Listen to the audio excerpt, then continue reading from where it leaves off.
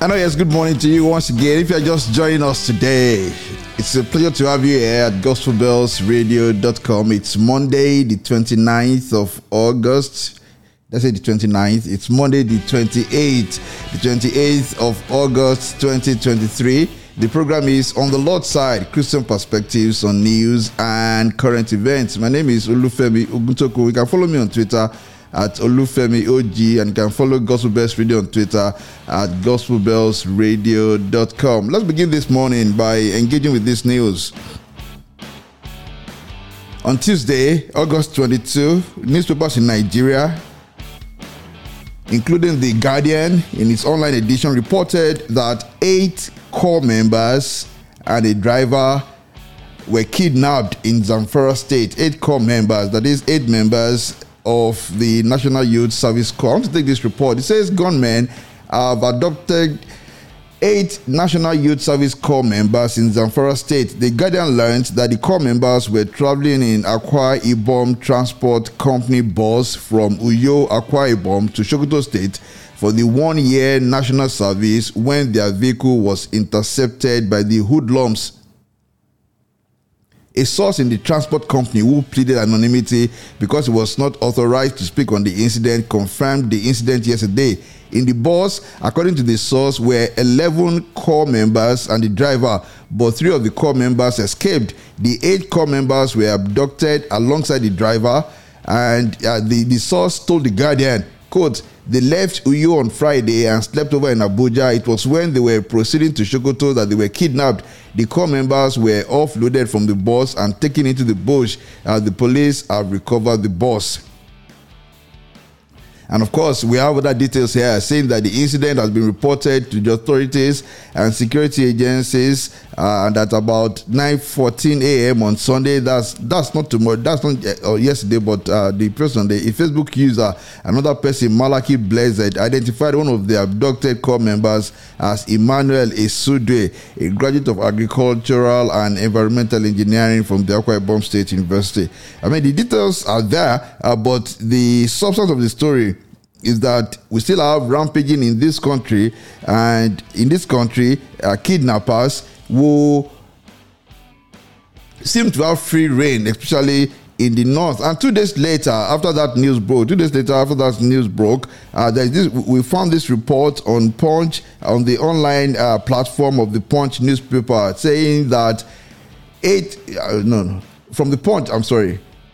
saying that military and the police begin search for kidnapped Zamfara Corps members. The military and police begin search for kidnapped Zamfara Corps members. Ordinarily, one would say, wow, okay, this is good. This is a good development that we have now, the military and the police stepping in to help rescue these Corps members, who we must, for all intents and purposes, describe as innocent Corps members, because, what have they done? These are just newly graduated persons from the Akwa Ibom State University and perhaps some other universities as well, signing up for that compulsory 1-year service with the NYSC.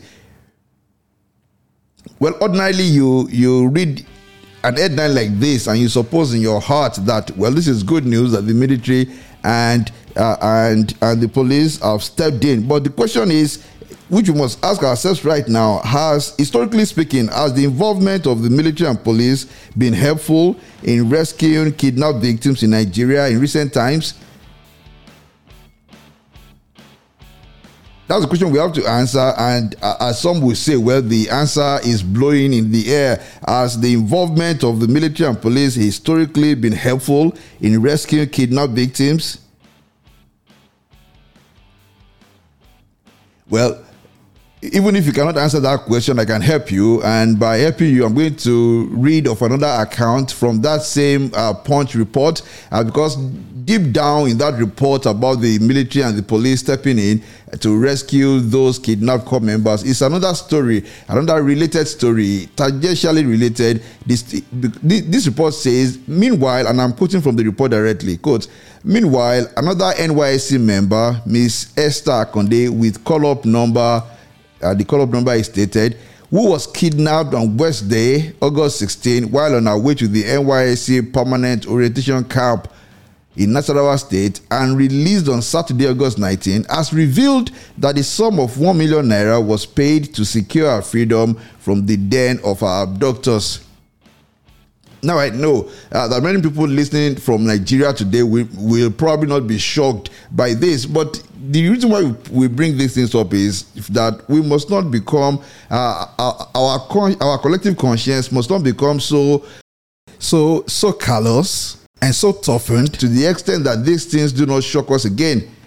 The thing to lament about this country is that we have so many items of horrible news that we tend not to be shocked again. But this is a case, a reported case, verified case as reported by Punch newspaper of another Corp member who was kidnapped on the 16th and whose family had to pay 1 million naira to secure her freedom. Remember, we are bringing this up in the same vein that we are bringing up the story that the military and the police have stepped in to rescue those 8 Corp members kidnapped on their way to Sokoto State from Akwa Ibom State University. Again, we are bringing it up against the backdrop of that question we posed, that rhetorical question, the question of whether, historically speaking, the involvement of the military and the police have been helpful in rescuing kidnapped victims in Nigeria. And of course, time will not permit for us to go through all the recent cases of kidnapping in Nigeria. Remember that one that caught the attention of many people and lasted for days, for months. Remember, in the twilight days of the administration of former President Muhammadu Buhari, those who were kidnapped on the Abuja-Kaduna Road. You remember that incident when a train was attacked, when one Dr. Chinelu was killed, and then many others abducted. The report was that from those who were eventually released, and I think thankfully all of them were eventually released, there was no casualty recorded in that kidnap incident. Of course, I've mentioned Dr. Chinelu who died, and God bless her soul. We must never forget her. We must always bring that to consciousness for the sake of bringing the government to account. But in terms of those who were kidnapped, all of them eventually were released. I hope I'm right about that as far as I know. But many of them who later spoke with journalists confirmed that their families raised the ransom money. They paid ransom to these kidnappers.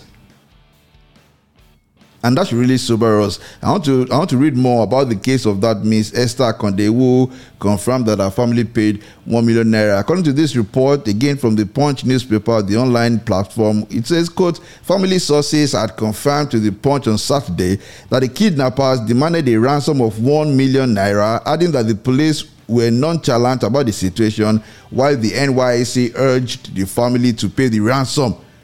Do you hear that? NYSC, an arm of the government, a government institution, according to this family, confirmed that the NYSC urged them to pay the ransom. So that paints to you what picture? Is that not the picture of helplessness, even from the government, where sometimes you hear the government say, look, I mean, a government institution anyway, saying, maybe we should just pay the ransom, just try and raise it and pay it. And, the life of your daughter is of utmost importance. Don't wait for the police. I mean, there seems to be that quiet consensus, not spoken out loud, but that consensus that, look, hey, don't rely on the police. You dare not rely on the police. If the life of your loved one matters to you, if the life of your loved one matters to you, maybe you should just take it into your hand and do what is needful. I do pray that none of us will fall into that situation. It can be quite horrible. In fact, I recall that a member of our community here on Gospel Best Radio once sent a prayer request concerning a sister who was kidnapped, somewhere in the south on a Sunday after church service. We thank God that she was returned alive, but ransom was paid. So this report says that Miss Esther, in the telephone interview with a correspondent from the Punch newspaper, gave full details of her abduction and subsequent release. When asked about her release, Esther revealed, I spent 4 days from Wednesday. I was released on Saturday. The incident happened on Wednesday. They released me on Saturday after collecting money from my parents. So they actually requested money. At first, they were requesting 300 million naira. Then later, it was reduced to 100 million naira. Then after begging, it was reduced to to 1 million naira. They asked my dad to bring the money to Abaji. So I don't know how it happened there, because I know they delayed him. He was there since 12 and they attended to him by 9. So after they collected the money, they later released me. And we must thank God that they released that. I mean, that is how bad it has become for the security situation in Nigeria. So much so that, notwithstanding that the young girl was kidnapped, notwithstanding that our father had to cough out 1 million naira, notwithstanding that our father had to brave, the odds. What it must have taken for that man. He must have prayed all day, to take the money into a forest and to have been made to wait from 12 to 9. I mean, they could have killed him. And that's not just a wild conjecture, from verified stories, even from Nigeria, stories of these hoodlums, these criminals, these evil people who, even after receiving the ransom money, will kill both the kidnapped person and the courier, the person who carried the ransom money to them. And that's as sad as it comes. It's a horrible, horrible situation indeed. I was at a meeting yesterday, and just before we started that meeting, there was small talk, and somebody was discussing that incident, the incident of that elderly woman who was stabbed by her housemaid. I do not know whether you read of that story. That elderly woman who was stabbed by her housemaid in a private estate somewhere in Ikeja, and I happened to be in that meeting with the chairman of the resident association for that private estate. And of course, everybody lamented what happened and lamented what is happening in this country. Remember that last week we brought up on this program the case of the case of the aide to one of the serving senators who was killed by people now suspected to be members of the armed forces because they wanted to steal his car. And there was that viral message on social media saying that if you are driving a flashy car, if you are driving a new car, if you are driving the kind of luxury car that would appeal to kidnappers, you better be careful. Don't drive at night, because now it is not just miscreants and hoodlums who are doing these things, but people in uniform.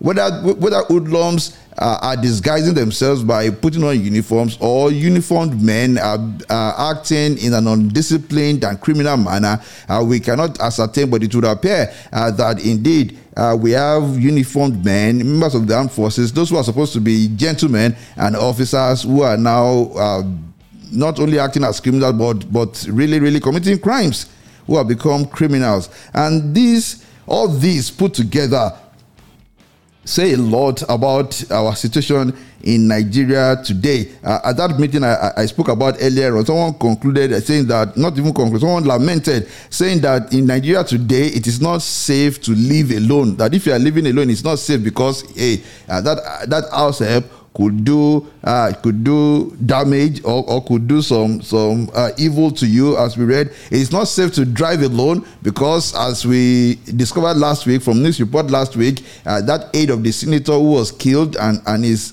car taken away, that man who was sent on an errand to deliver a 2022 Corolla to Abuja, who was killed, and the 2022 Corolla stolen. So that person, it's not safe to live alone, it's not safe to drive alone. And now we are reading this report of these girls, these students who were kidnapped on their road to sign up for the compulsory NYSC service. Now we are reading of them, all of them traveling in a bus, and all of them kidnapped. So we can now even lament and say that it's not even safe to travel, even in the company of others. Where is it safe to be in this country? That's the question we must ask now. Where is it safe to be in this country? And that's not something to be taken for granted. Again, I repeat it, these things, we must bring them up. These things, we must talk about them.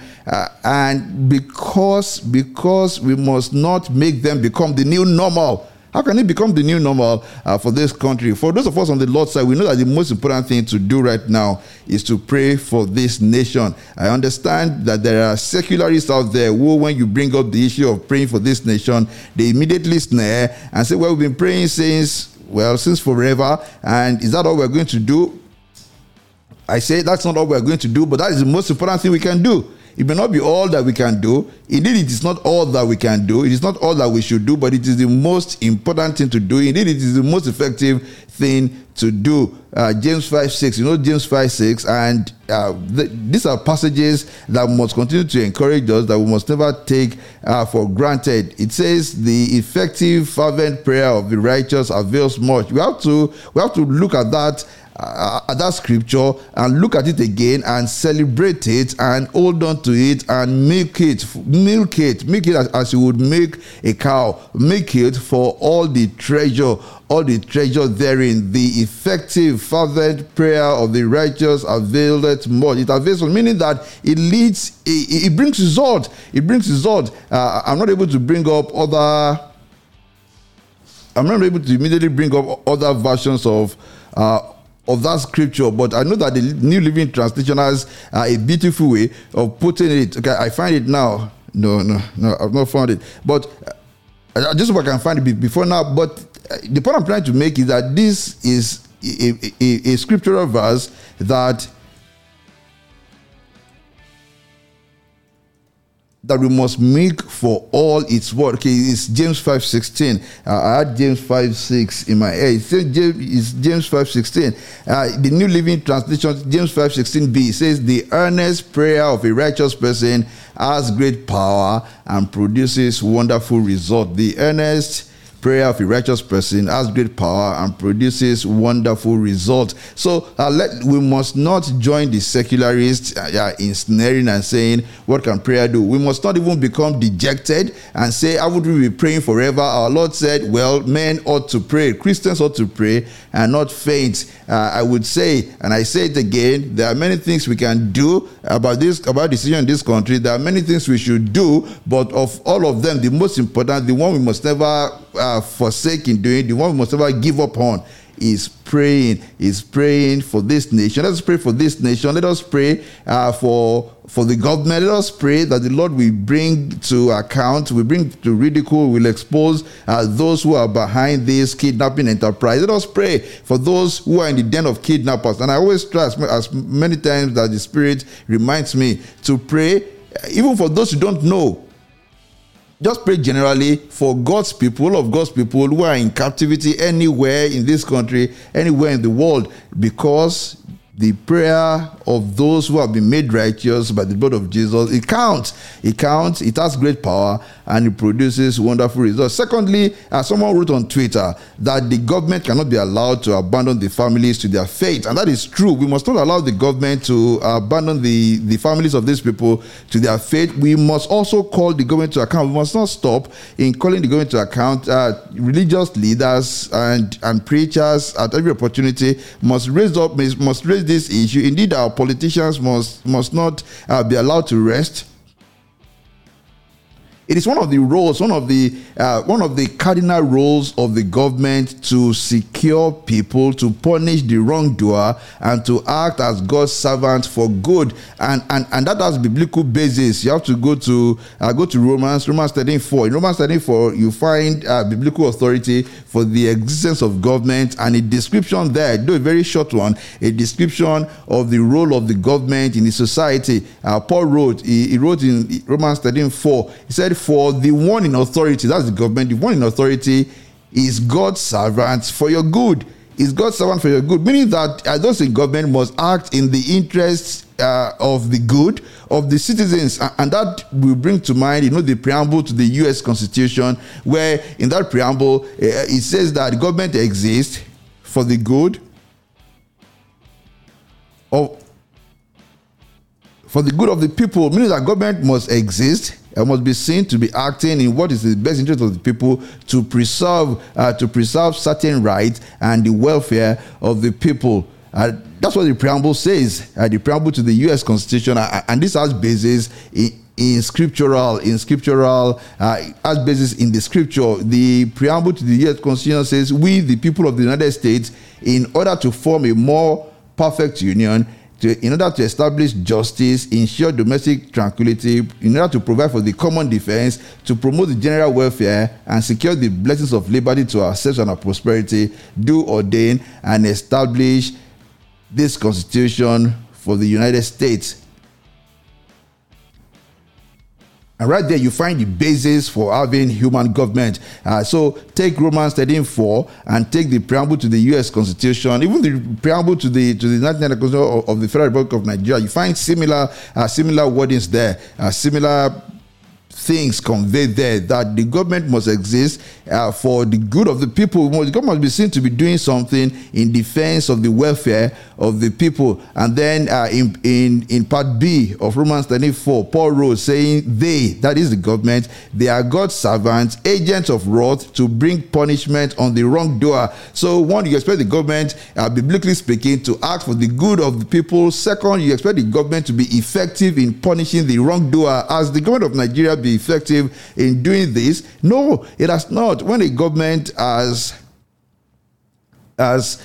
proved incompetent to do this thing, then there is need for the citizens to call the government out. There is need for the citizens to speak out and say that no, you have failed in this cardinal, in this all important purpose. You have failed to achieve this objective. We have to question our government. We have to call them to account. We have to make them pay. How do them pay? And when I say when I make them pay, I'm not saying, well, let's go out on the street and beat up people and burn out houses or even protest. I think there must be some consequence to these things. And that is why many of us, and again, I apologize to those who fervently support the All Progressive Congress. That is why many of us felt affronted that the people of Nigeria would vote in a party that has proved so incompetent in the past, under whose watch such egregious and abhorring things took place. There must be consequences. As long as there are no consequences, people in government would suppose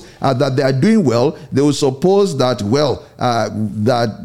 citizens don't really mind, that they have not failed in their deed. There must be consequences to these things, and it is important for our electoral systems to become even more credible, and for the electorate to understand the power that they have to vote out incompetence and to vote out lackadaisical reactions to these matters.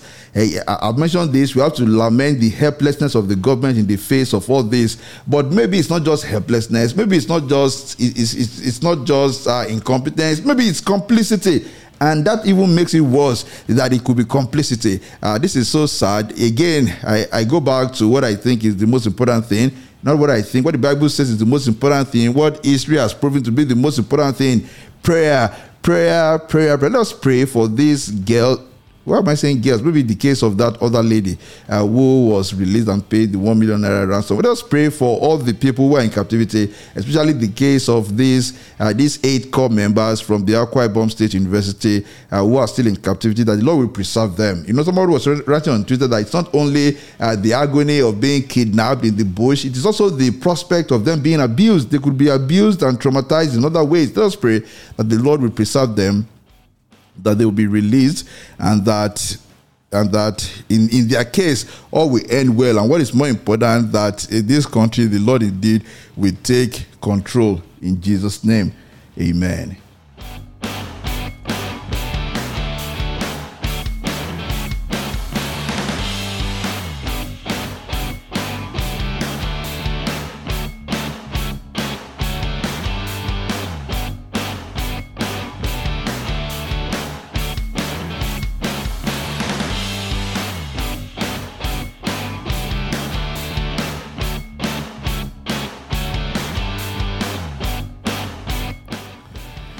Thank you for staying with us this morning. And next, I want to go to this story. This story we have titled "No Hiding Place." No hiding place. A U.S. court in Maryland has ruled that parents can't opt kids out of LGBTQ plus curriculum. It is not a fundamental right. That's what the court ruled in the state of Maryland in the United States, saying that, you as a parent cannot opt out of this. If the school wants to teach these things, the school can teach it. I want to take the report from foxnews.com. It says a federal court in Maryland decided Thursday that parents can't opt kids out of reading books with LGBTQ content in Montgomery County schools. In the case titled Tamar Mahmood and Monica B. McKnight, parents sought to reinstate a policy that would allow them to opt their children out of reading and discussing books with LGBTQ plus characters in elementary schools.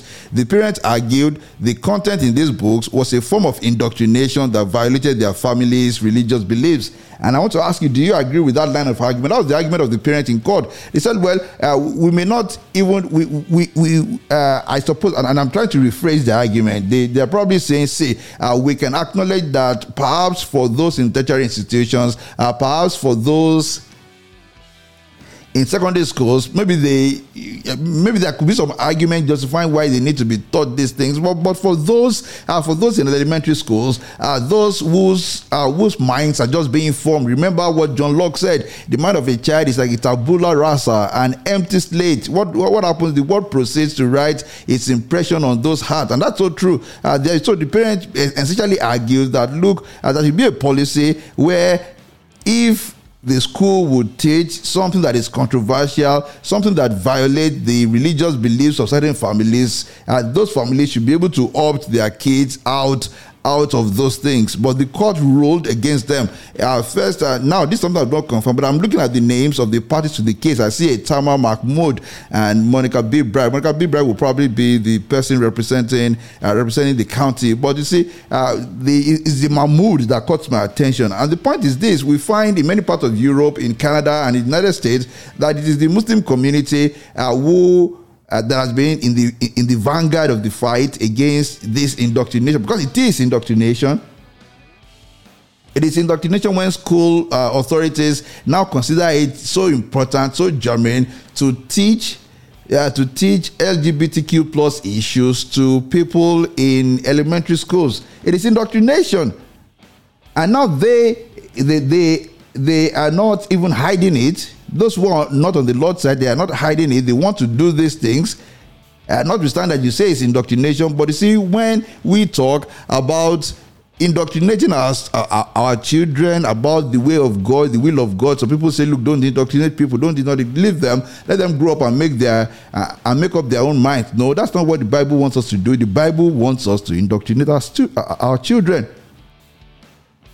In fact, the Bible mandates us to indoctrinate them. That is what the Bible mandates us to do. Now, the court disagreed with the argument of the parent there. The judge, according to this report, Judge Deborah L. Bodman, a Biden appointee, concluded that parents, quote, asserted due process right to direct their children's upbringing by opting out of a public school curriculum that conflicts with their religious views is not a fundamental right. That is, the right asserted by the parents, that they have the right asserted by parents to opt out children out of curriculum that conflict with their religion is not a fundamental right. I mean, we hope that this case will find its way up to the Supreme Court, but I can imagine the legal reasoning that even the court will be forced to adopt. The legal reasoning that the court will be forced to adopt. It will be a difficult decision for the court to say that parents can opt out. But there are other ways. Parents can also try to be on the boards of these schools and try to influence what curriculum a school adopts. And so this calls to mind for us on the Lord's side the reality of the enormous powers weighed by those in government. When people are in government, they have so much influence about what is taught in schools and what is not taught. And that is why, at the end of the day, even if we admit as people on the Lord's side that the ultimate solution to societal problems does not lie in the government, even if we admit that, and we do admit that the ultimate solution lies not in government, we must also admit that the government has enormous influence over so many things. And as they often say in Christian circles in the US, elections have consequences. We must be participants. We have to be participants both as electorate and as those who jostle to occupy elective offices, because elections have consequences. You elect secularists into office, you elect people who are not God-fearing into office, and what you find that they exert so much influence about what is taught in your children's school and also in many other areas. But having said that, I would say that for those of us on the Lord's side, the battle should not be so much about what our children are taught in schools. Right? I would say the battle should not be so much about what our children are taught in school, but much more about what we teach our children. And again, this takes me back to John Locke, that quote attributed to John Locke, that philosopher, who said, the mind of a child is like a tabula rasa. And what happens is the word proceeds to write our impression on that tabula rasa. Tabula rasa means a clean slate, a new slate, a clean slate. I mean, just imagine a clean slate or a blank sheet of paper. The mind of a child is like a blank sheet of paper, just white, blank. What happens is that child would become as what is written on that blank sheet of paper, on that blank slate. So while what is taught in our schools is important and we should mind and should pay attention, I would say it is more important what is taught in the home, because, I mean, you look at this, imagine a child who has been brought up in the mold of Deuteronomy 6:7. Imagine a child who has been brought up in the mold of Deuteronomy 6:7. That would be a child who has been diligently taught by the parents, who must have had the parent talking about the laws of God in the house, while they walk on the way, while they lie down, when they rise, when they sit down to eat. Well, that's what Deuteronomy 6:7 says. It says, impress them on your children. Impress the law of God on your children. Talk about them when you sit at home and when you walk along the road, when you lie down and when you get up. Talk about them. So imagine children who have benefited from the Deuteronomy 6:7 principle, whose parents have abided by the Deuteronomy 6:7 injunction. Imagine children like that. Yes, they get to school and they get to hear these other things from their teacher. You know what they would do? They would get back to them and say, Dad, this is what my teacher told me. This runs contrary to what we discussed yesterday. And then you have the opportunity to sit them down and say, yes, this is again what the Lord is saying. When the Lord says, go this way, it is because there are other ways as well. And now you have the culture trying to teach you to go the other way. Yes, there is mathematics and arithmetic and English. Pay attention to them. But anything that runs counter to the will of God, do not offend your God. I mean, at least the fact that you've taught them, that you first written on that tabula rasa, gives an opportunity for even those children to have questions raised in their heart. But imagine that you are dealing with children whose first contact with these matters happens to be in those schools, in such schools. Imagine what's going to happen. And we cannot shake that duty. If somebody tells you don't indoctrinate your children, just sneer at them and look at them with that infamous sad eye and say, just leave me, I must obey my God. You must indoctrinate your children. It is not only in their best interest, it is what the Lord has demanded of you. Impress them on your children. Keep talking about them when you sit at home, when you walk along the road, when you lie down, and when you get in the final analysis. It is the Lord Himself who can safeguard the heart and mind of our children. And beyond impressing them, beyond impressing the laws of God on them, beyond teaching them, beyond correcting them, beyond disciplining them, that we will pray that the Lord Himself will touch your children and take out the heart of stone and put the heart of flesh that can react, that can be affected by the guilt of not being on the Lord's side.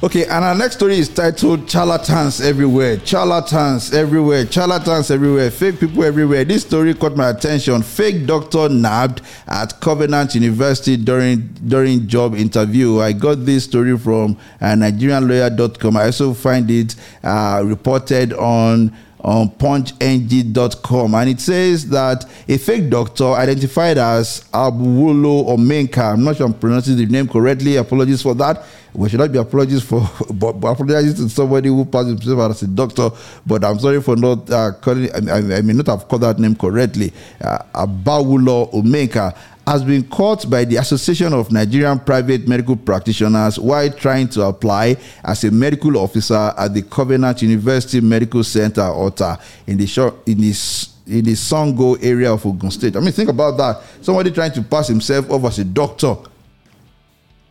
I mean, think of the danger that person would pose to the general public, and then was trying to get an employment with the Covenant University Medical Center in Otta. Punch Healthwise gathered that Omenka had applied for the position of a medical officer and reportedly presented fake credentials, which included a photocopy of the Medical and Dental Council of Nigeria registration certificate issued in 2015.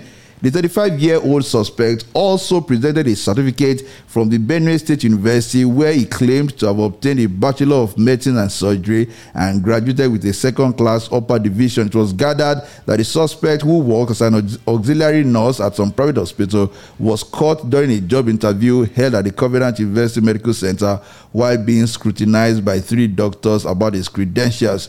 Omeka's cover was blown after he failed to justify why his MDCN registration number was the same as those who got the certificate 4 decades ago. Amazing.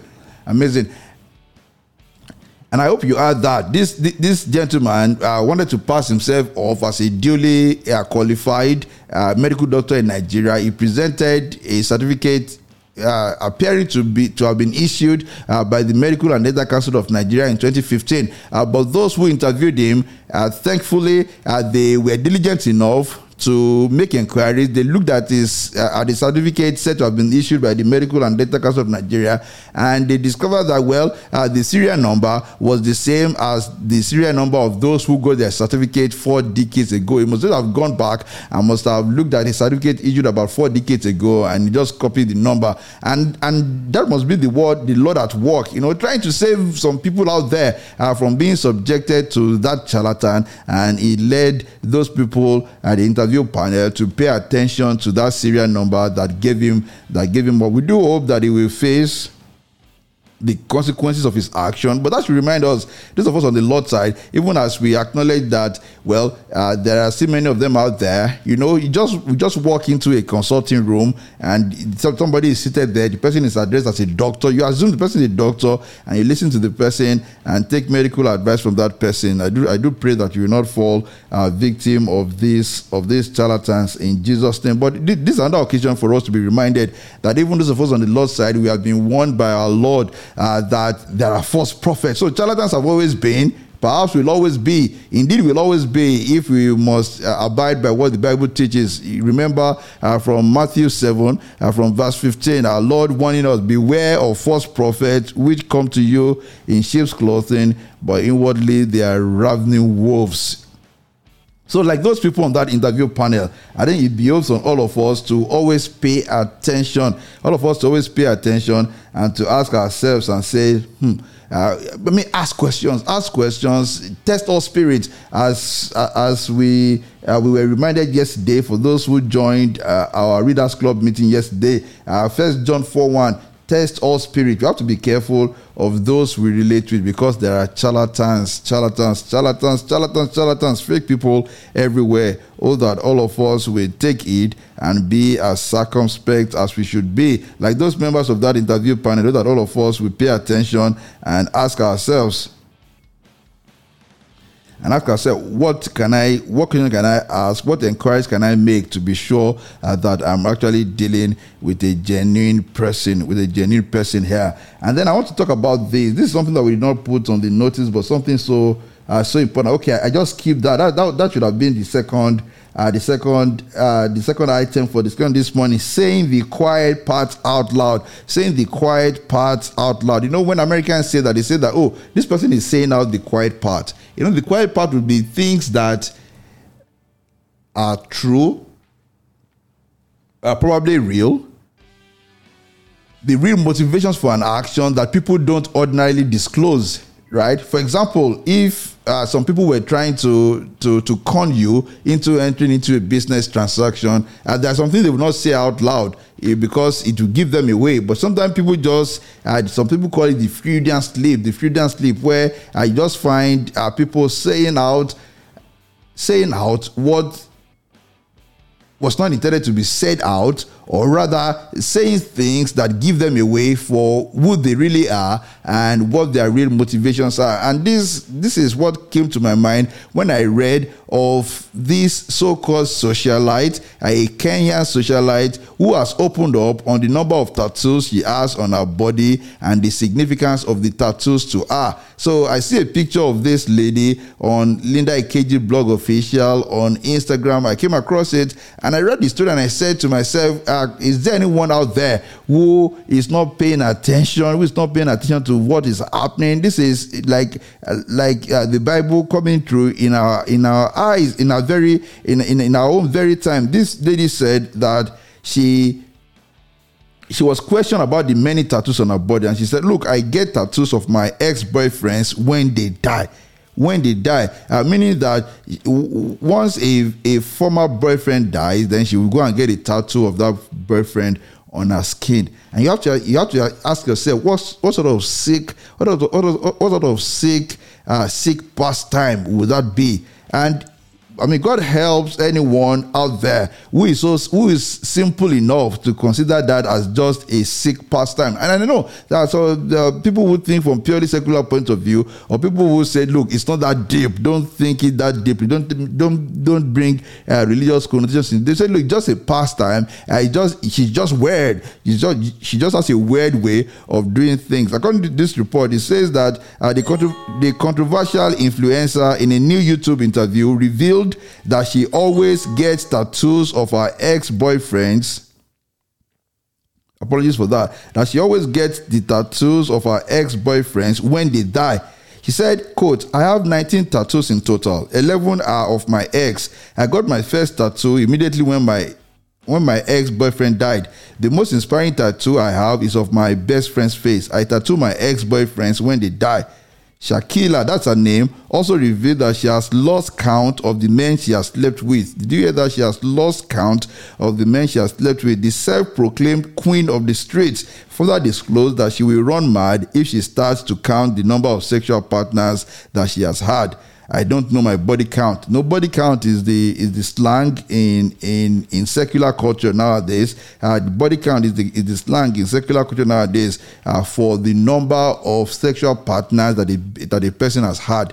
And they say, what's your body count? Some people say, my body count 10, my body count 20, my body count 5, my body count 2, and oh God, that's how horrible the culture is. I do hope that you do not have a body count, that you are faithful to your partner as the Lord wants you to be. She said, "I don't know my body count. If I start counting, I will honestly run mad, but I don't remember honestly." But that's even beside the issue. What caught my attention is this sick pastime, what some people call a weird thing to do, of a lady said to be a socialite in Kenya who tattoos on her body ex-boyfriends when they die. When they die, well, you color me too spiritual. You color me and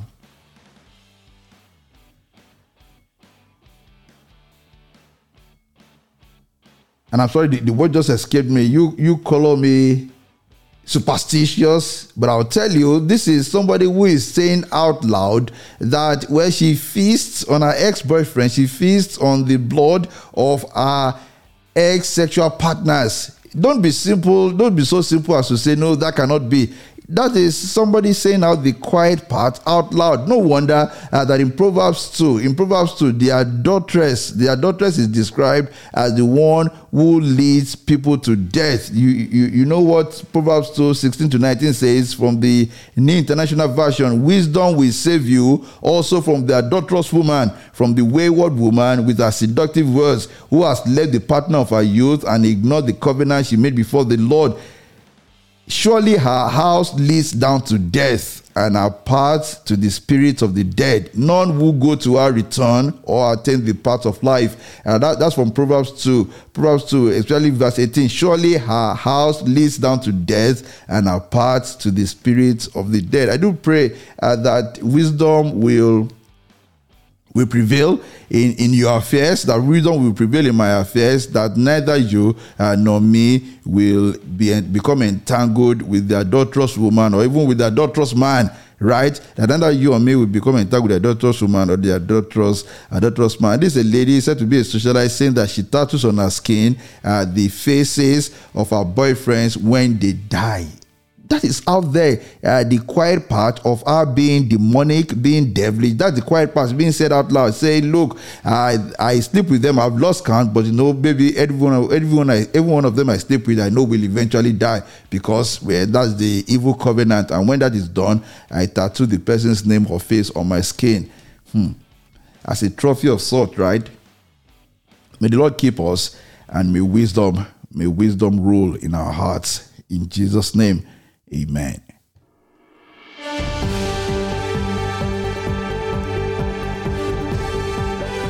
Thank you so very much for joining us this morning for On the Lord's Side, Christian Perspectives on News and Current Events. I hope to see you tomorrow by God's grace. Whatever you do today, please remain firmly on the Lord's side. You are listening to GospelBellsRadio.com, the Christian internet radio with a mission to engage the culture with the mind of Christ.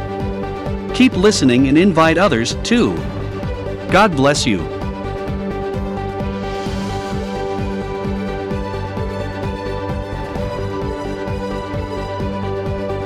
Engaging the culture with the mind of Christ. Engaging the culture with the mind of Christ. Engaging the culture with the mind of Christ. Engaging the culture with the mind of Christ.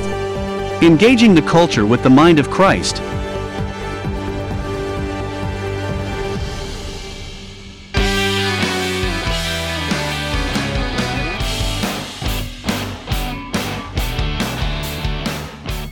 And now, yes, coming up next, we have a replay of yesterday's meeting of the Readers Club. Remember yesterday at the Readers Club at 8 p.m., we read that chapter titled Talkative. So we have a replay of that and a replay of the chapter titled... the chapter before that, which I should just keep my mind right now. Okay, so do stay with us now for the replay of the chapter titled Talkative. And after that, if you are still with us, and we do hope that you stay with us. After that, you will have a discussion of the chapter before that, which we discussed on Saturday. We had interesting meetings on Saturday and Sunday. Christian meets faithful on Saturday. Christian meets faithful. That encounter between Christian and faithful, and the encounter of Christian and faithful with the man called Talkative. God bless you. God bless you. Remember that if you want to listen to past recording of the meetings of the Readers Club, you can just go to our website, gospelbellsradio.com. You will find right there a link, a box that says Readers Club. Just click on it and you can listen to any of the past episodes. God bless you really good. God bless you really good.